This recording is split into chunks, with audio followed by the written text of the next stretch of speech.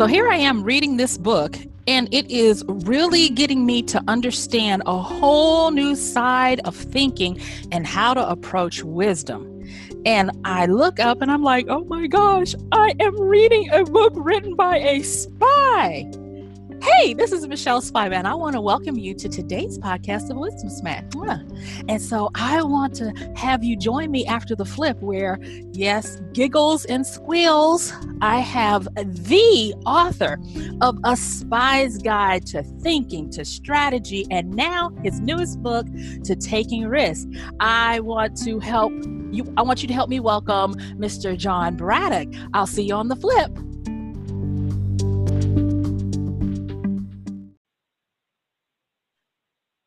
Hi, John. I am so excited. Hello, how are you? And thank you for joining me today on today's podcast of Wisdom Smack. I'm good, Michelle. Great to be with you. Great. So first, I want to start off by introducing people a little bit to who you are and try to contain myself so that I don't, totally fangirl out. But you guys, today I have the pleasure of having a conversation with Mr. John Braddock. And for those of you who don't know him, you need this man's work in your life. He was a case officer for the CIA. And he hasn't stopped there. He is now a strategy consultant, and in his background, he was a university research fellow. So I want you to understand that the way he approaches things is both theoretical as well as what we talk about, in my podcast, the street smarts and the wisdom of doing things. And so he has helped people and organizations, and he has a best-selling series called A Spy's Guide to. And you've heard me talk about him on other podcasts. And guess what, y'all? I got him. He's here. As you can tell, he is here today. So I really want to just get started and get some of this good wisdom from you. So, John, let me ask you real quick, how in the world did you start with moving from being a university academic to becoming a spy in the field? Well, a lot of these events in our lives, you look back and you kind of wonder yourself how exactly you got where you are. For me, I had already been a university research fellow. I was in a PhD program and I was in a continuing academia, but I really wanted to understand the world in a different way before. And if I, were to go talk to students about how the world is for the rest of my life. So I decided to take the Foreign Service exam, which is for State Department admission. And after passing that, to become a diplomat, a friend said, have you thought about working for the CIA? You do similar things, but you live overseas and you're on the street and you have to live by your wits. And I said, that's kind of interesting. So a friend happened to know the CIA's head of recruitment and invited CIA's head of recruitment over to talk to me and my wife. And in that conversation, I, said, hey, this is who I am. This is what I do. And the head of recruitment said, that's kind of interesting. And then she turned to my wife and said, hey, what about you? And my wife said, well, I speak 3 languages. I've worked overseas. I got a degree in psychology. And the head of recruitment switched completely from me to my wife. She was much more interested in talking to my wife than to me. But then my wife wasn't, we went to some information sessions and my wife decided it wasn't for her. And I managed to convince them that I would do an okay job. So I got through the recruitment process, went to training, and, that's where I found my analytic background really useful because in training, you do a lot of role playing, you do a lot of, you're in this situation and what do you do? How do you react? And, most of us build our mental frameworks through practice. You just go in and you do it. And if it works, great, you keep doing it. If it doesn't work, you try something new. Well, Right. in the spy world, that's difficult. That's really difficult because if you make a mistake, you're arrested, you're jailed, you may be killed. So having some analytic frameworks that help you get to the right answer quickly is really helpful. But not only that, having the ability to develop those mental frameworks very quickly based on minimal experience, that's even more valuable. So that's what I try to do in these books is give the reader a mental framework that they can apply. And these are very bare bones. Like the framework in thinking, a spy's guide to thinking is just 4 points, and it's built on the OODA loop. Some of your listeners may be familiar with that from Colonel John Boyd, or OODA loop, some people call it. But I've updated it to data collection leads to analysis, which leads to a decision and then to action. And within that framework, you can do a whole lot of things. You can figure out where your problems are. If you're in an organization, you can figure out if you need to focus on getting better data or having better analysis, or maybe your decision makers aren't the right people, or maybe execution isn't happening. But if you're an individual, you're responsible for all 4 of those. You're responsible for collecting data, for making sure you have the right mental frameworks, and getting to the right decision so you can take the best action. And then in the strategy book, we go there with a different framework. And then in the risk book that you just recently read, there's a third framework to help people think backwards. And that's a theme throughout my books, is the best way to think is to get to the end and work backwards. Right. I like that. And that is what I believe really resonates with a lot of people. And as you were saying in the buildup, I do see the synergy between the different books that lead a person to a more robust understanding of these frameworks that we're talking about. Now, one of the things that I did start to notice a little bit more in this book, as opposed to like the first one, with thinking, because that one is reminiscent of this one, where you start us off in a situation on I believe it was a bus or a train, and this guy is going to try to pickpocket you or steal your phone, in the thinking one. But in this one, it's like, oh my gosh, I feel like I'm in an actual movie. You get into a car accident right off the bat, and from there, that's where your mental framework seemed to really kick in. And when I was reading it, I had this question. And let me just say this.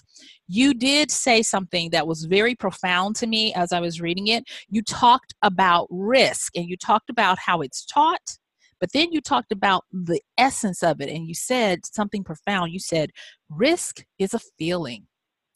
And it was a nice setup, because I'm sitting here like, oh my gosh, he was in a real accident. You even talk about how your organs shifted when you hit the other side of the car.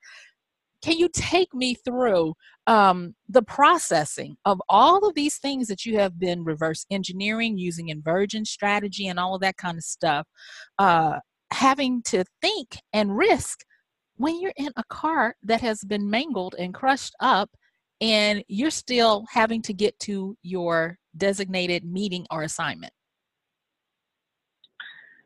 Yeah, that's where, when you're in a really risky situation, you go back to what you know, and you don't have time for very complex, algorithmically driven computational calculations. You've got to be able to make the calculations in your head. And so that's why, the frameworks I use in all the books are very simple. They're simple because I didn't have a calculator. I didn't have a computer that I could punch data into. I had to, think through these things in a simple way, because that's all I can do. That's all I can do. That's what all, quite frankly, most people can do. And then, people who are in academia or don't know academia may know that they're also, even in academia, people are using very simple frameworks a lot of time. They just dress it up as very complex because that's how you get tenure, right? That's how you get, it's by confusing people a lot of times. But my job is not to, my job is to make things simple, because I'm working backwards from the action. I'm working backwards from the action to the decision I need to make. And, often we have to make that process, and we have to make that decision very quickly. We have to make sure we get through it very quickly. So in the book, that's when you're a spy, you're making all these calculations and these, quite frankly, life-altering decisions very quickly. And the risk book, we start off with what happened to me that day, being in a car accident, and then trying to figure out if surveillance is on me, and being surrounded by the Border Patrol while I'm an alias. So all these situations, you're weighing pros and cons, and you're coming down to very simple binary decisions. Do you continue or do you stop? Do you go left or do you go right? Do you take decision? Do you take option A? You take option B? A lot of times that's what it comes down to, and you have to make the right choice, and you have to do it quickly. I really liked how you handled explaining that in such a way that the average person would find it interesting and enlightening. And you talked about how risk really comes down to different probabilities. And your examples and the illustrations that you gave in the book of the different variables that you were working with really went smoothly into what you were doing. And one of the things that I noted, now you had said it in the strategy book, I believe, where you you kind of like took the sugar out of everybody's cake when they think about a spy. You were like, in the field, you need to do what works. You don't have time for fancy gadgets. And I was like, oh, because I wanted that world, but you weren't giving it to me. No, fancy gadgets are great in the movies, but when your life is on the line, do you want to trust something that might not work? Even something that has a 95% probability of working, that means it doesn't work 1 out of 20 times. If you're going to do it more than 20 times, which you do when you're a spy, that means you're gonna, it's gonna fail. You're guaranteed to fail at least one of those 20 times, and that's how you look at risk when you're a spy. Is you're trying to reduce the number of things that can fail. And as we get into, later in the book, how you use that principle to make sure that good things happen, means you have lots of substitutes, you have lots of fallbacks. You're trying not to rely on one single point of failure. And, I make that mistake on that day. I talk about in that book that I accidentally created a single point of failure, and I got lucky in one sense, but it was a bad plan that I had made. And so I set myself up to fail, even though I didn't realize it at the time. And that was something that I really liked how you handled it. You even talked about what it means to bring down things into a real life situation and be calculating on the run. You move from laying out all the possibilities, or I was talking to you before. You make multivariate statistics and analysis cool, and how you bring us into your process of what you were doing it. In the second part of the book, where you talk about seeing risk, one of the things that I wanted to get your take on, and it's this: you talk about deep understanding, deep training, when you're in the field. Are you getting at more of being able to find a way to strengthen your natural instincts, or are you relying on the training that you have been practicing, kind of like Dr. Erickson talks about with the 10,000 hours of deliberate practice? Which one are you really kind of referring to when you talk about that, when you were dealing with seeing the risk and then, working through them on the run? Yeah, we're all training ourselves every day, right? And what Mm-hmm. we do. And, you know, the way we react to certain stimuli, the way we make decisions, the way we, collect, even the way we collect data. And it's all a process that, whether we like it or not, we're training ourselves in every day. And when when you start training as a spy, a lot of the things you're doing there is getting you to shift over to looking at the world differently. You're looking at the world as a spy. You're looking at the world in terms of threats and opportunities. And you're even looking at people differently. You're looking at, when you're not a spy, you're not looking at the Border Patrol the way I was looking at the Border Patrol. You're not looking at the taxi drivers the way I was looking at the taxi drivers. You're not looking at people on the street the way I was either, because, my training had pushed me to ask a series of questions about all those people in those different situations. And, Right.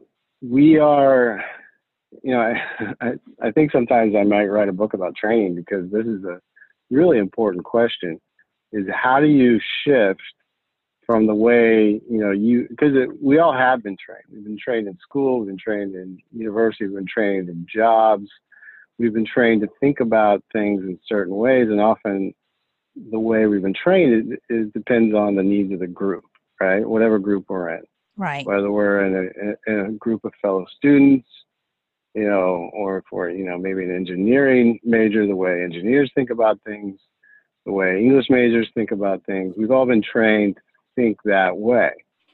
And then you find yourself in a new situation. You move from academia to the corporate world or to the government world, and all of a sudden you got to shift because the group wants you to think about the world differently. And how you make that shift is really important. Can you find the essence, like you said earlier, of how this group is thinking about these problems and how they're collecting data? And that's what I end up doing a lot in my consulting practice. In fact, I was just on the phone with a client who wants me to come in and talk to his management team about understanding their customers in a more comprehensive way. And the strategy book talks about positive sum games and zero sum games. And a big step forward for anybody trying to understand the way other people are thinking is to find those positive sum games that the other side's playing. And then you work backwards to the zero sum games of competition that they'll need in order to get the people or the place or the things that they'll need to make their positive sum game grow. And it's hard to really summarize the whole book here in just a few minutes, but the idea is that everybody's end game that you're imagining is a positive sum game. Your heaven, your Shangri-La is a positive sum game where people are, loving each other. People are everybody's winning. It's a win-win situation. Everybody's happy. And then you work backwards to a zero sum game. Okay, what do I need to get into that end game? What do I need? Who are the people that I need to be in that game with me? What are the resources I need to sustain that game? And what place will it, where will it be? What place will we need? And obviously the place is more important than political strategy because everybody's always fighting over land. But, Yeah. it's still the case, in business and the rest of our lives, if you're starting a family, it's going to be a positive sum end game. And, you probably need a house. So you still need a place for it to happen. And then you need the people. and you need the resources in order to sustain your family. I thought that was great that you handled it that way. When I did a podcast on that particular one. I talked about predicting how other people think. I think that was the name of the podcast where I highlighted that book. And I had remembered when I was working in my postgraduate program in psychology that Mm-hmm. we read this book called Infinite and Finite Games by Carsey. And you did a great job of taking those concepts of the two types of games that people play and bringing them into a workable model of the very thing that you were talking about, of understanding what game people were playing, and how to make that work if you needed to shift it, from a zero sum to a positive sum, or however you needed to do it. And the thing is, I really commend you on the way you write, because you are really good, and I keep saying that word really, but you're really good at taking people step by step and layering things. I know I keep going back to this book on risk, because I think it's so great. It's a fast movement. It's a great read, packed with things told within a story format. And I see even more of this, of how to use this thinking, how to discover these types of things. You even have a section in here where you numbered and you said, I had a plan. I needed to meet my contact. I was being hunted. Basically, I was prey, and I had to keep moving. And then you move us into a process by giving us a visual of how you were looking at it. And I liked the analogy you used of what it takes to have a fire and what firemen or fire persons need to do to take out the fire, and how you understand the different variables that are at play and know which ones are necessary to take out so that the others that remain can't start or do the destruction that is at hand. And then you walked us through that. So what I guess I want to ask more of, and I guess I'm going to be tying risk in with a bit of strategy, with a bit of the thinking, is when it comes down to it, understanding the world from a different observational viewpoint. Because me sitting back and being able to enjoy your story without having the risk, it seems so a hindsight 2020. But what is the one wisdom, I guess, or if you have to say more than one, of how to understand what is really going on in your world that's different, that you need to focus on to get done what you need to do? It really all starts at the end. It starts at the end, and when you're looking forward, it's easy to see obstacles. It's easy to see problems. It's easy to focus on, what's in the way. But when you start at the end and you really imagine that, and there's a framework in the very back of the strategy book that lays this out more specifically, you're using a different part of your brain. You're using imagination. You're using the creative part. And then once you've got that set up, then you're reasoning backwards. You're going backwards through all the games. You're seeing what's in your way, but you're just focused on it, not in the same way. Like all your focus, the easy thing about zero-sum games, and for everyone who doesn't understand that term, that's, competition, that's conflict, that's war, that's sports actually is a zero-sum game. It's when someone has to win and someone has to lose. Yeah. Exactly. And, we're hardwired to focus on those situations because they're serious, right? You can lose everything in a zero-sum game.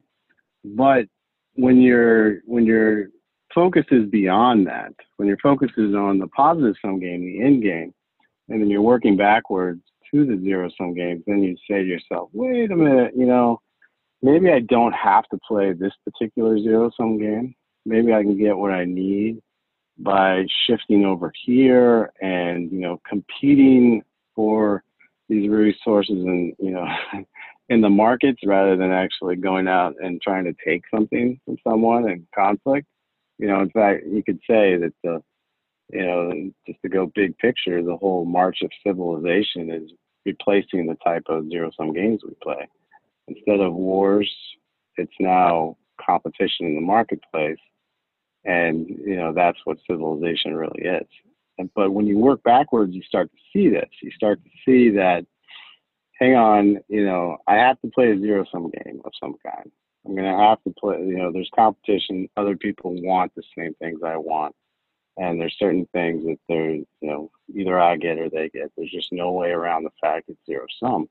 But how we play that zero-sum game, how we play it, I do have options about that. And I also have options about who I play against. And I also have options about how I play that game.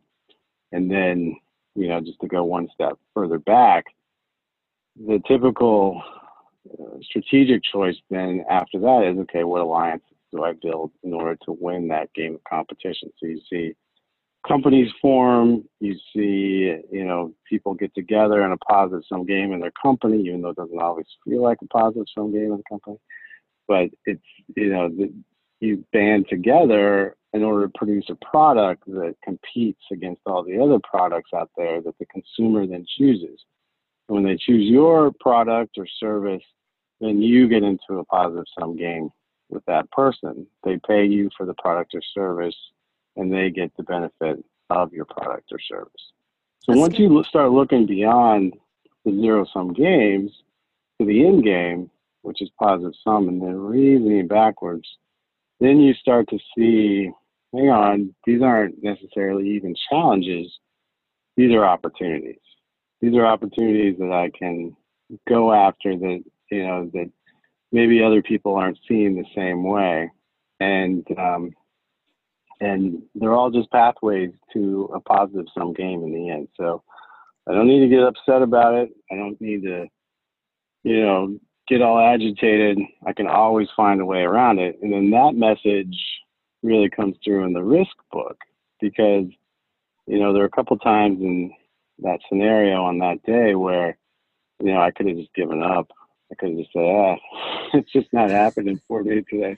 I like the part where you talked about asking, you were getting on the first, the first train, and you needed a ticket, and the line was long, and you jumped, went directly, and the porter or the person had the ability to give you a ticket and told you it was impossible. You just went on and got on the train anyway. I was like, okay, that's what I'm talking about right there. That is awesome.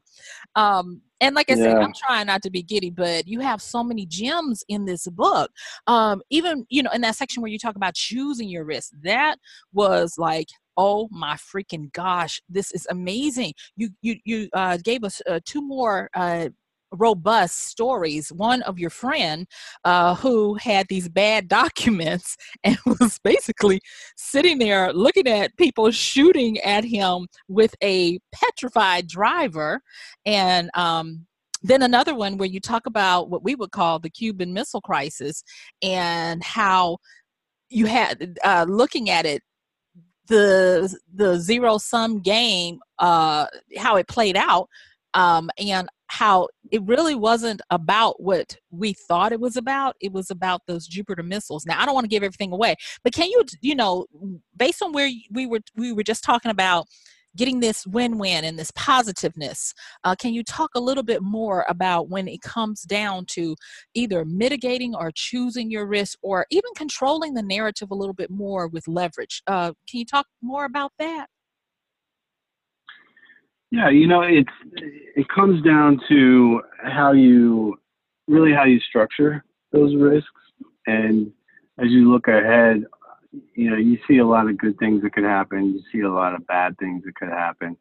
And when you're looking at the bad things and you're backing up, like in the case of the friend of mine who was at the checkpoint who was getting shot at, he had, at the beginning of the day, he had, a certain risk because he was in a war zone that this was going to happen. But he had, protected himself. He had,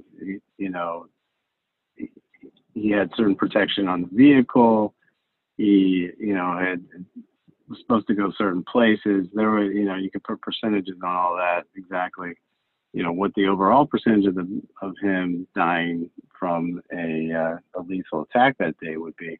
But then as you work through all those, and it turns out he did run into the bad guys, it did turn out they're shooting at him, then what happens? Then you fall back to another thing, which is training. So he fell back to his training, and he kept his head while his driver was trying to hide behind the dashboard, which is not a great strategy for when people are shooting at you. And he kept his head, and he was ready. He was ready to start the fight. Well, the fight already started, but he was ready to finish the fight, I guess I should say. And he was prepared. He was trained, and the psychology of all this is really interesting. You could probably talk a lot about it, Michelle, but he was actually angry that the bulletproof windshield didn't fall because he wanted to shoot the guy. That's how deep his training went, as he was upset that he couldn't accomplish his task. And when we talk about deep training, that's what it is. It's you want to accomplish the task. You want to move through the process because you've trained so many times for this particular moment, and you're ready. You're ready for that moment. And just like I was trained for all those decisions I took that day, which I talk about in the book, once you're trained up, and this is, you hear people talk about this in the professional athletic leagues or, soccer players when they're getting ready to take a penalty kick, in the World Cup. You can see the guys who are mentally ready and those who aren't. You can see those who are trained, and the guys who are mentally ready, they want to take the kick. They're ready to go. This is what they've worked for. This is what they've trained for. They're ready to go. But then you see the other guys, and they're not there. They're thinking about all the bad things that could happen. They're thinking about, the shame if they miss the penalty kick or miss the free throw. They're worried about, all the bad things that could happen. But if you're properly trained, you just want to do the task. You just want to do it. Well, I could go on asking you so many more questions. In the risk book, I like I said before, now I guess you probably can tell I love the way people's minds think, and you go on to talk more about how to structure your risk. I didn't realize you could actually do that. I didn't really realize that you could take control of it. We only have a few more minutes before we need to shut this down. But what I wanted to do was just give you just an opportunity to tell the audience, those that are going to be listening to this, what it is that they need at this particular time. The just nugget, if you will, or the wisdom smack that you'd like to leave them with regards to thinking and strategy and risk and all of the other things that help you to do what you do previously for our country and now for private clients and organizations. So what's your wisdom for us? Well, yeah, I would just give people the confidence that they can work through these problems. A lot of these situations, people throw up their hands and they say, I just don't even know where to start.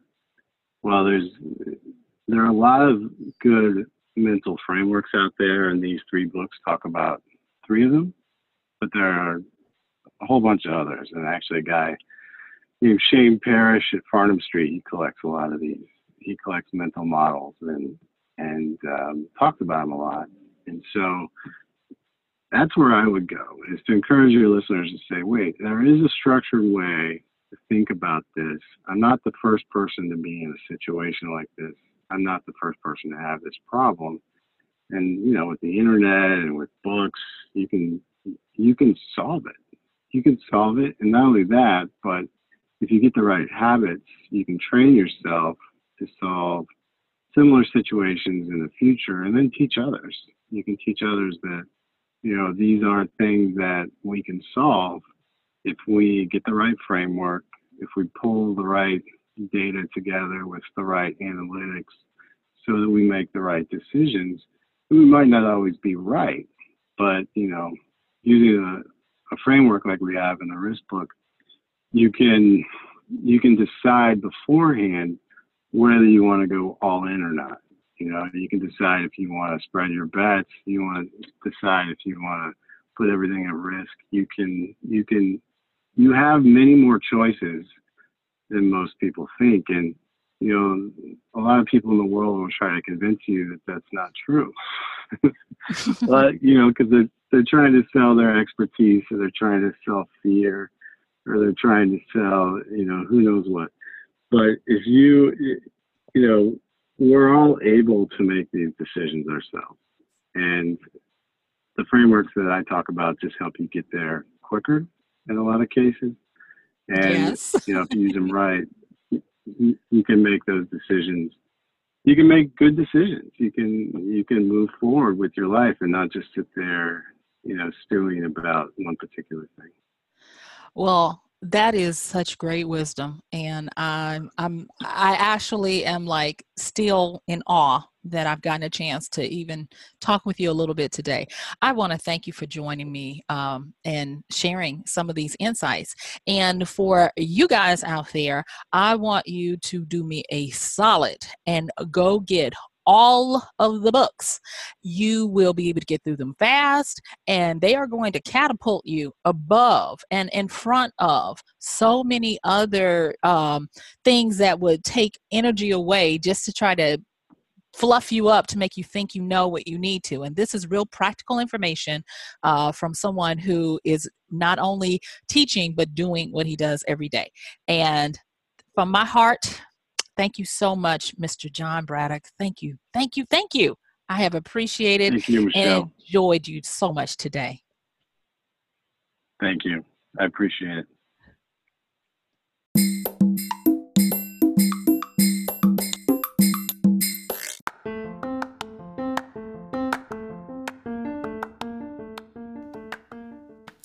And that's going to do it for today's podcast of Wisdom Smack with Michelle Spiva. If you like this podcast, please help us get the word out. Like, comment, subscribe, and even share. And if you really like it, please help us continue to get the word out by considering using this show's link for Amazon. So when you want to go to Amazon and you do all of your general shopping, please use michellespiva.com/AMZ. It's simple as that. It doesn't cost you anything extra, and this show might receive a little bit of commission that will go towards helping to further get these episodes out to you and to others. So thank you so much for listening. This has been Michelle Spiva with Wisdom Smack. Bye.